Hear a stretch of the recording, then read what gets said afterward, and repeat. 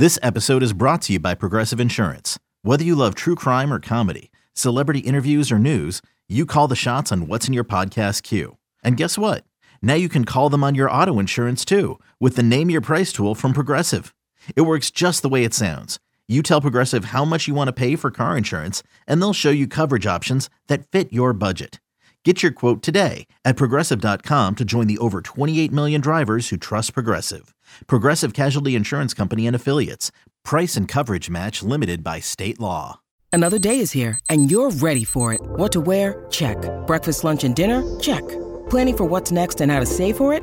That's where Bank of America can help. For your financial to-dos, Bank of America has experts ready to help get you closer to your goals. Get started at one of our local financial centers or 24/7 in our mobile banking app. Find a location near you at bankofamerica.com/talktous. What would you like the power to do? Mobile banking requires downloading the app and is only available for select devices. Message and data rates may apply. Bank of America N.A., member FDIC. It's the Amazing Rico Brogna podcast with your host, Evan Roberts. All right, everybody, welcome to a Rico Brogna, very sad Rico Brogna. Obviously, we all know about the Edwin Diaz news. I'm actually driving back from the afternoon show with Craig. I was sitting in massive traffic, and Pete and I are like, let's just talk about Edwin Diaz. I'm already agitated. Why not be more agitated and talk about it while sitting on traffic or in traffic on the West Side Highway? Let's start with what happened on Wednesday night. Obviously, Pete and I recorded the Rico Brogna. Unbeknownst to us, this was going to go down. Talked about a lot of things that really feel all irrelevant now. And I don't know about you, Pete. I had the last few innings on of the Puerto Rico-Dominican Republic game. And if you notice, FS1 switched to the Team USA game. And when it switched to Team USA, I just lazily never found FS2. I just figured, this game's over. I'm going to watch the USA game. And subsequently, I passed out within about 5 minutes of the switch over to Team USA. So I was just out cold sleeping and slept through the night, got a good night's sleep, which rarely happens these days. And I woke up to 48 text messages. And the first one I saw, unfortunately, was from my dear partner, Craig Carton, who writes, Edwin Diaz done for the year, good morning. And I wasn't sure if he was effing with me or not. Like, I had no idea. So obviously I see by the other messages, without knowing how or why, just, oh my God, this sucks, we're cursed, Edwin Diaz. And I still had no idea what the hell happened. I got the text from Pete saying, hey, this is how I knew it happened at night. I get the text from Pete saying, hey, do you want to re-record? And I'm getting this at like 5 o'clock in the morning. So did you think I was dead, by the way, Pete, when you text me this and you're getting nothing back? I figured you were either sleeping or you had turned off your phone and decided to watch a nice TV show with the wife. It was one of those two. Yes. Options. Yeah. And by the way, I feel bad because, look, the one thing about a podcast that's so different than live radio is that, you know, you're on live, whatever happens, you react to it. You do a podcast, there's always the risk that something can happen, you know, over the course of that night or real quick to make it outdated. Now, nothing we talked about on the last Rico, if you haven't heard it, is technically outdated. We're just not talking about the one thing Met fans want to talk about, which is the panic over Edwin Diaz. So I did feel bad about that. But, dude, I was stunned this morning. I'm reading these texts. I'm trying to digest it. I finally see the video of it. And I think I had the same thought everyone had who saw it last night or on Wednesday night. And that was, he's done. Like, there was never a part of me that had any optimism. Now, there was a moment where I went on Twitter about an hour later and said, maybe it's not worse. That was kind of like my prayer for optimism, not necessarily believing it. And obviously, based on every response I got, I think every Met fan thought the same thing, which is he's done. He's done for the year. And look, there's a mix of being selfish. We're Met fans. We root for the laundry before anything else. But then there's also the part that makes you feel bad for the human. Edwin Diaz did not want to get hurt. And Edwin Diaz crying after this happens and having to be wheeled out on a wheelchair is just sad. So there's the emotion we have as fans and how brutal this kind of injury is. The feeling that we have as Met fans of we can't have nice things. This always happens to us. Woe is me. but then also obviously feeling bad for Edwin Diaz. When you saw it, now, did you see it live, Pete? Like, what was your kind of finding out moment about this?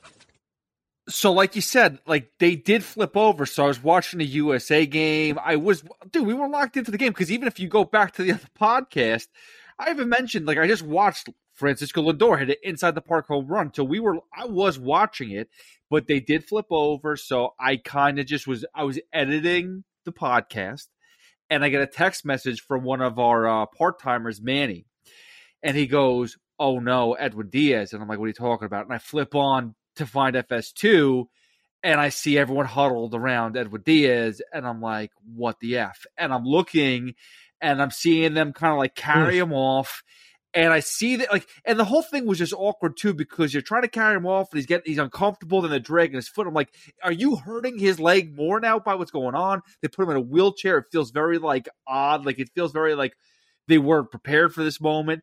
And instantly, though, regardless, the same thing you said, his season's over. No matter what the outcome is, if it's an ACL, if it's a broken bone, kneecap, whatever it is, ankle, the season looks like it's over for Edwin Diaz, and it sucks because I actually saw on Twitter prior to him going to this happening was, I'm so happy the trumpets are back. People get excited about his entrance, and it's so good to be back. That's the last time we're going to see Edwin Diaz and the trumpets in 2023. Yeah, dude, it sucks. I mean, it really, really sucks. And that's the emotion I have about this. There's a lot of anger that people are expressing at the WBC, and we'll address it. You know, I'll give my opinions, not really defending the World Baseball Classic, more just defending that that's not the reason he got hurt. You know, to look at this event and say that's the reason. To me, look, you can get hurt doing a million different things. We've seen a lot of freak injuries, and this is a freak injury. And I want to be specific about what kind of injury I would blame on the World Baseball Classic, because there are injuries I would say, hey, this is a problem. This is because of the WBC. And I want to be real specific about this because not all injuries are created equal. A guy jumping up and down with all of his teammates, because they were all jumping up and down, in a light celebration, because it wasn't a wild jump up and down. It was a very casual jump up and down, something I've seen the Mets do after walk-off wins a lot. So it's not uncommon. That's a freak injury. That's an injury that could have happened 2 years ago when Luis Rojas was doing that 27-out drill and everybody was celebrating the fake world championship the Mets won. You think I'm kidding, but I'm not. I mean, that's how he got hurt. He got hurt jumping up and down. But before this World Baseball Classic started, there was a concern that the Mets had about Edwin Diaz. If you guys remember, they were concerned about him pitching on back-to-back days. They thought, wait a second, it's spring training. He hasn't thrown a lot. It's still March. Is that safe? And by the way, legitimate concern. That is absolutely a legitimate concern. A guy, and Max Scherzer hit on it, and we talked about it briefly on the last pod, about Max saying, I'm not ready to throw those kinds of stressful pitches in the middle of March. I totally get that. And that is the only part of the World Baseball Classic where I'll buy, hey, that guy got hurt because of this. If a guy is reaching back to throw harder than normal because there's a 2-2 count and the bases are loaded in 2 outs, 8th inning of a tie game in the WBC, yeah, that's a pitch he's not throwing necessarily in spring training. And maybe your arm's not ready for that. But Francisco Lindor's triple the other day, if he got hurt on that play, I would say, hey, look at Gavin Lux. You could get hurt rounding the bases no matter when you do it. So I do think there are things about the World Baseball Classic that you can look at and say, hey, that makes me uneasy. And I think that's a reason why a lot of American pitchers have not pitched in the WBC. I think that's a reason why Garrett Cole isn't there, Max Scherzer isn't there, Justin Verlander isn't there. Insurance wouldn't cover Clayton Kershaw. So I get that. I don't want to portray it as I'm naive to the fact that this event could cause injury risk. But what happened to Edwin Diaz on Wednesday night is a fluke. I mean, I could sit here all day and talk about other fluky injuries. How about Kendrys Morales years ago when he was with the Angels? The guy hits a walk-off home run, and as he's jumping on home plate, he breaks his leg. or Francisco Rodriguez accidentally stepping on a cactus, or Mike Soroka, unfortunately, and I feel bad for that kid, Mike Soroka, when he ruptured his Achilles a second time, and I think this time was when he walked into the locker room. Like, these things are flukes. And so I know we live in a society right now where we got to blame somebody. We got to be mad at somebody. There really isn't anyone to be mad at. And if my fellow Met fan, and I understand there's a lot of people listening who don't like what I'm saying, and that's okay. You want to make me the boogeyman? Fine. You want to make the WBC the boogeyman? You can do it. But understand you're wrong. It's not the boogeyman. It sucks that Edwin Diaz got hurt. And I ask you this question. If Edwin Diaz got hurt walking into the locker room in Port St. Lucie, Florida, because he was excited he won a ping pong game against Justin Verlander, would it make you feel better? If Edwin Diaz got hurt on the mound in spring training, would it make you feel better? If Edwin Diaz got hurt playing the 27-out game that Luis Rojas set up 2 years ago, would it make you feel better? Because quite honestly, nothing's going to make me feel better. The guy got hurt. It sucks. He's not going to be here this year. But if it's going to make you feel better to blame the World Baseball Classic, I guess you could do it, whatever works for you, but I think you're nuts. Pete, your thoughts? The only thing I will disagree with you on is one minor. It's very minor. Edwin Diaz in this situation was doing the right thing. Like, he actually got off the mound and was handling it like a professional, like he's been there before. And his teammates came, and I don't want to say they attacked him, but they kind of got in his face and they kind of got him to jump. So he wasn't even celebrating. So, like, that's my issue. I'm not blaming anybody because they're excited. They moved on to the quarterfinals or whatever the hell the WBC. But, like, he actually was doing the right thing. So that's where my frustration lies a little bit more of, like, he actually handled it well. It was his teammates who got excited, and they kind of got him to jump up and down, and then that kind of led to whatever freakish injury happened. Now, on the other hand, I think I've heard the same argument from other people. Well, does this mean that it was going to go eventually anyway? Yeah, listen, man, I don't know. There was a doctor who called in Craig and I today, and I asked him that question. I said, is this or was this a sign that maybe he had a weakness of that tendon where this was inevitable? And the doctor said maybe not. Like, I don't think there's an answer to that. You know, I'm not a big believer necessarily in fate. Like, if it didn't happen here, it was going to happen there. I don't really know. I don't know. I just think injuries a lot of times are very unfortunate. And sometimes we look for blame.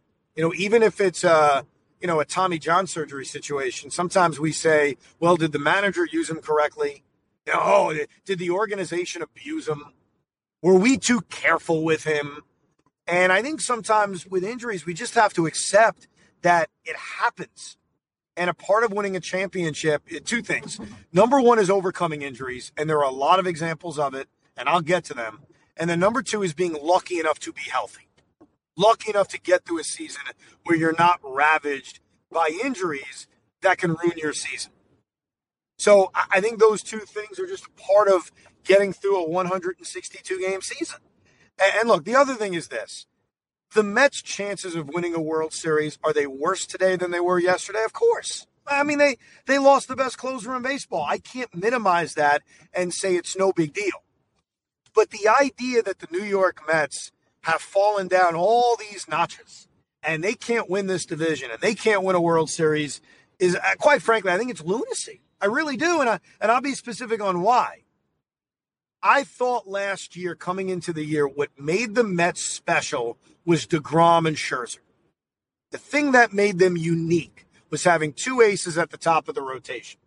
Now, ultimately, those guys pretty much failed them down the stretch of the year, failed them in the series against Atlanta, and more so Scherzer than DeGrom because Jake won his start, failed them in the wild card series. What it turned out, Pete, is it wasn't our starting pitching that made us special, and it wasn't our offense that made us special. What made the Mets truly unique was Edwin Diaz. That they had not just a top closer, but a closer that was so dominant. And all you have to do is look around at the other postseason teams in the National League and the American League and say, who are their closers? The Philadelphia Phillies had acquired David Robertson. They were using Sir Anthony Dominguez. They were using various guys. The Braves had Kenley Jansen, who, other than when the Mets would face him and he'd dominate us, was average. The Dodgers couldn't trust Craig Kimbrell. Josh Hader was a problem. Pete, I remember you saying it to me on the pod. I'm worried about Josh Hader. Ryan Helsley was the closer for the St. Louis Cardinals. The Yankees, the Yankee closer. Clay Holmes was great, and Clay Holmes was bad for a few months. Emmanuel Clase was the only guy that was even close to Edwin Diaz's level. So when the Mets were headed towards the postseason, and it turned out not to matter, I'd be the first to tell you, and it's a reminder that sometimes it doesn't matter, the Mets closer and who they had in the season he was having was what made the Mets special. But all those other guys I just mentioned, they were run-of-the-mill. And so what the Mets now are is they're like everybody else. Honestly, could I argue the Met bullpen is as good as the Phillies bullpen and the Braves bullpen and any other team in the National League you want to look at? Who's the closer for the Dodgers this year, by the way?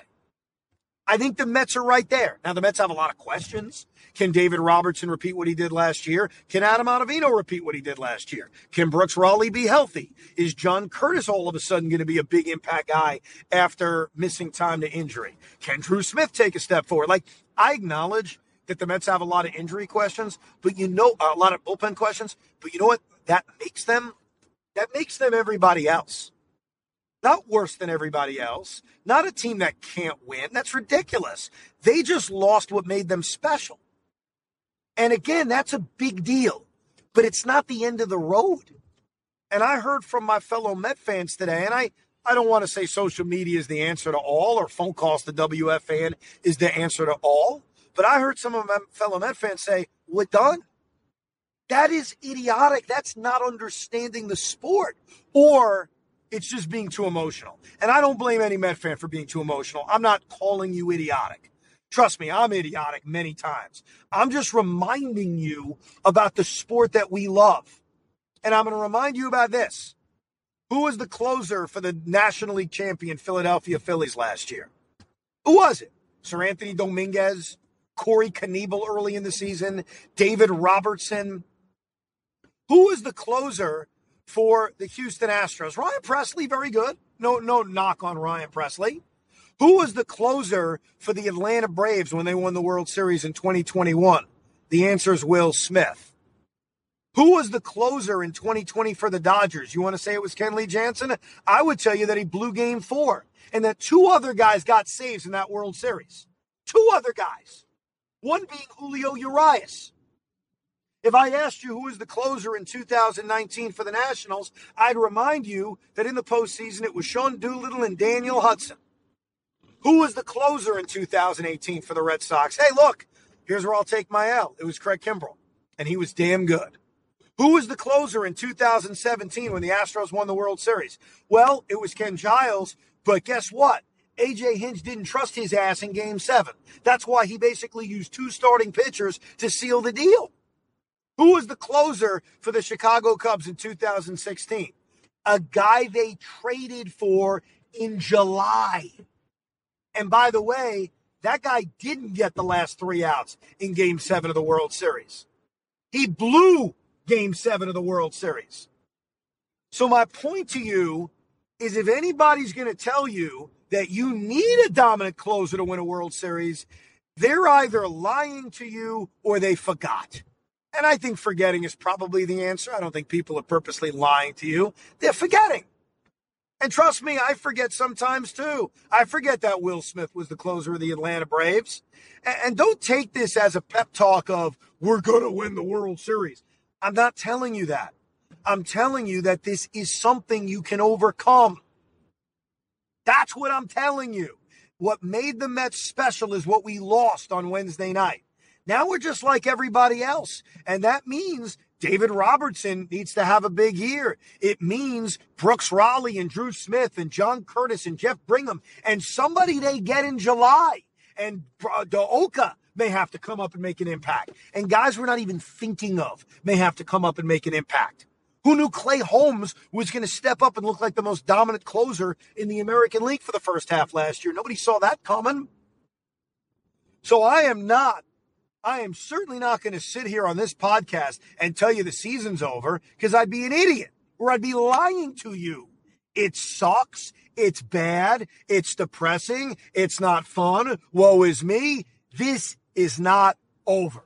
Listen, I will say this. The one thing that, and I agree with you on pretty much everything there, I will say something that going into the season, people probably weren't happy to hear to begin with, because we haven't even gone through our projections yet. But I was not going to pick the Mets to win the division. I thought they were going to take a little step back as far as, not saying that they're not as good, even with Edwin Diaz, not as good to win the division. No, they are, but I just felt like the division was not saying it wasn't important, but the expectations are they're not going to win 100-plus games. They're going to win 95, 96. That's still good, still a good season. It's not the division. So I assume that to begin with.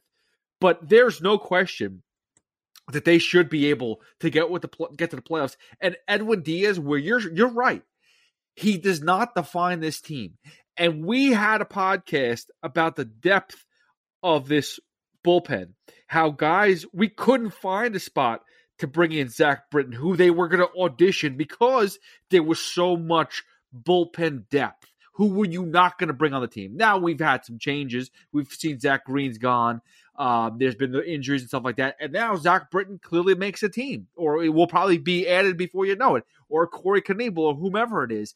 But there's still plenty of depth on this team, and they're still all very interchangeable. Adam Ottavino was just as capable in the 9th inning last year as he was in the 8th inning.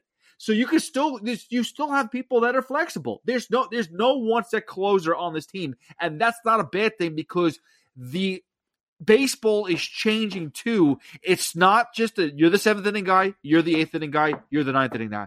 Now it's about bringing people in situational spots. So this is perfect for our MO. Yeah, I mean, I wouldn't say it's perfect. No, it's no. But, bro, I get what you're saying. And look, this bullpen last year was made better because they had a guy that Buck could unleash at any moment to get 3 outs in the 8th, 3 outs in the 9th, or dare I say 5 outs. They had an atomic weapon in Edwin Diaz. And they're not going to have that this year. No one in this bullpen, and maybe Edwin Diaz himself, was never going to replicate what he did last year. Now, maybe he would have been able to do it. Maybe he was going to go on an Eric Gagne-like run for a couple of years. But realistically, it was going to be very, very tough to do that again. I think that signing Zach Britton is fine. I think it makes perfect sense. Bring him in. Buck knows him. He knows New York. And he has something that you kind of touched on, Pete. He's got closer experience. And right now, David Robertson obviously has it. Adam Ottavino, like you said, did it numerous times when Diaz was asked to pitch the 8th inning. It is valuable to have multiple guys who feel comfortable getting the last 3 outs of a game.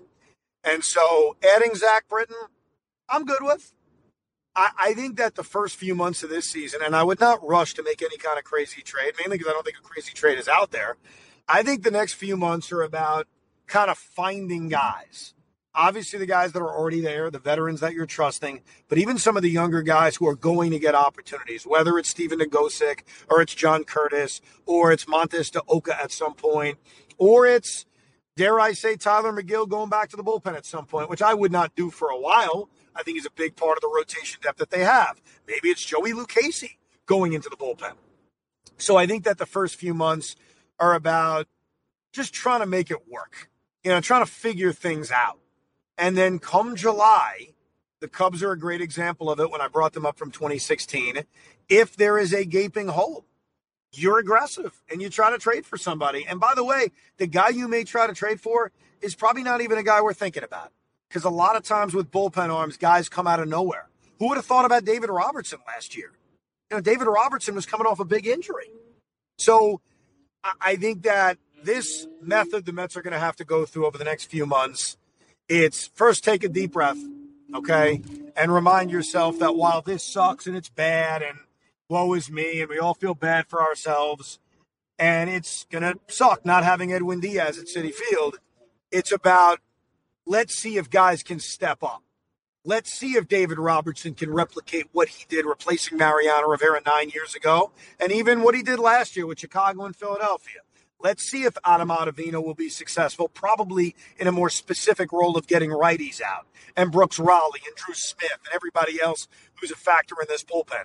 And then, the trade deadline may be a big deal. And maybe that trade deadline move is what wins you a championship. I brought up Aroldis Chapman before.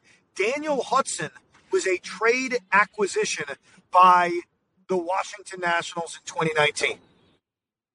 Sometimes that bullpen arm that wins you a championship is not on your team in spring training.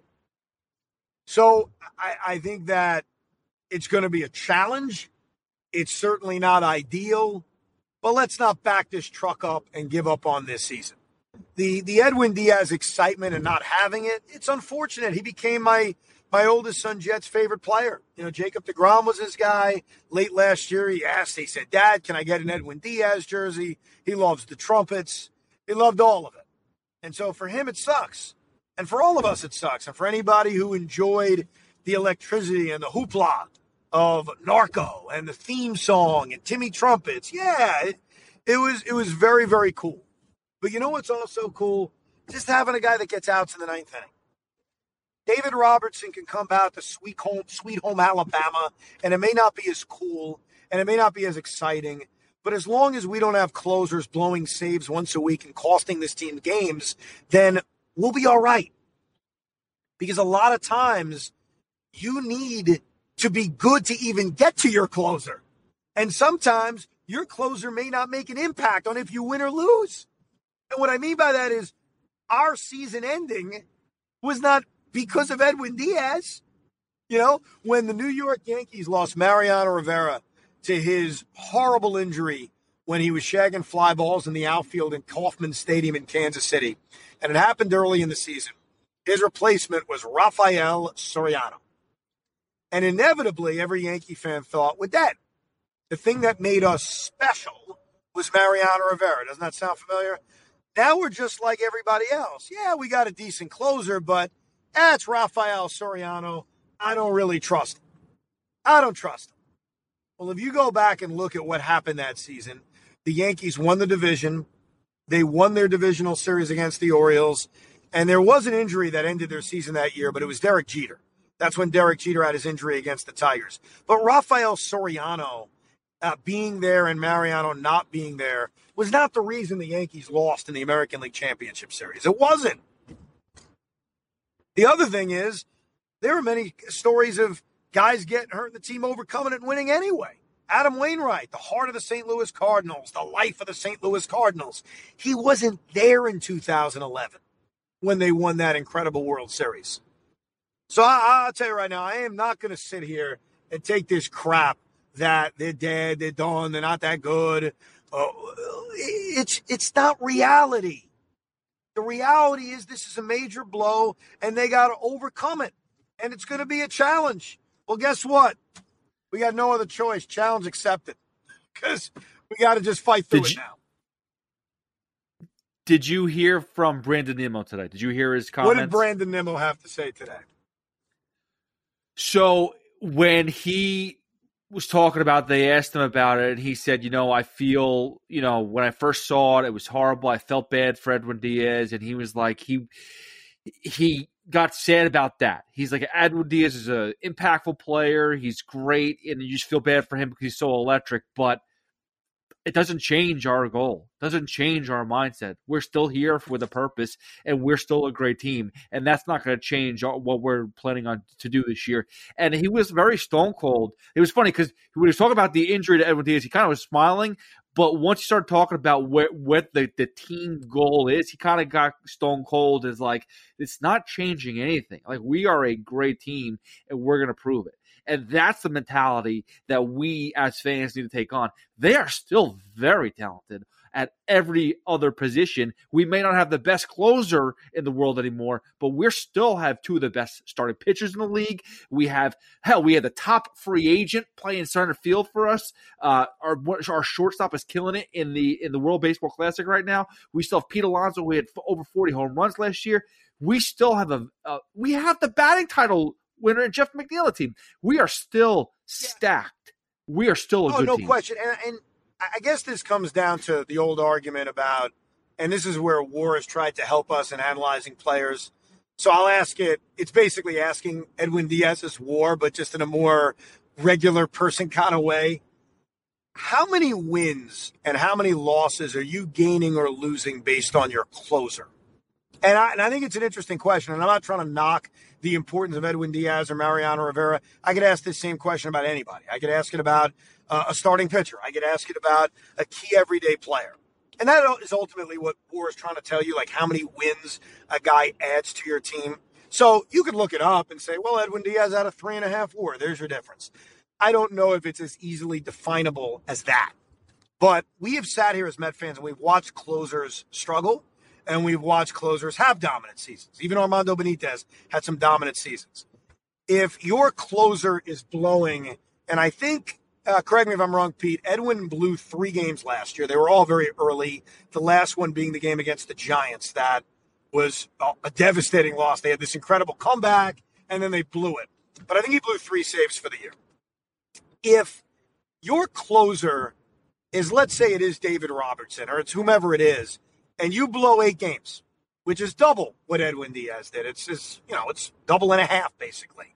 8 or 9 games. But your team's resilient enough to take half of those games that you blew and you win them anyway. You've impacted your team's win total by 3 or 4 games. Now, that could matter. That could be the difference between winning a division and not winning a division. I fully acknowledge that. But that's not taking a 100-win team and making it an 84-win team. So I don't believe that as impactful as Diaz was last year, and look, there would have been games they would have lost if Edwin Diaz was Braden Looper, obviously. I'm not arguing that. But they don't win 101. What do they win? 93? 95? So it's not the kind of injury, and I guess you could argue there isn't any kind of injury in baseball that does this. This is not a quarterback in the NFL. This is not a star player in the NBA. But I don't know if this injury, I know it doesn't, I don't think it takes you from a 100-win team to an 80-win team. And so when we make our predictions next week, I'm going to think about it more. I don't know if my win total is going to be extremely different. Now, obviously, here's our fear. And this is where ultimately you can play back everything I said today and shove it down my throat. And that's if this season ends on a blown save. If a series turns because of a blown save. And that's a fear because Edwin Diaz, when he pitched in big moments, he was brilliant.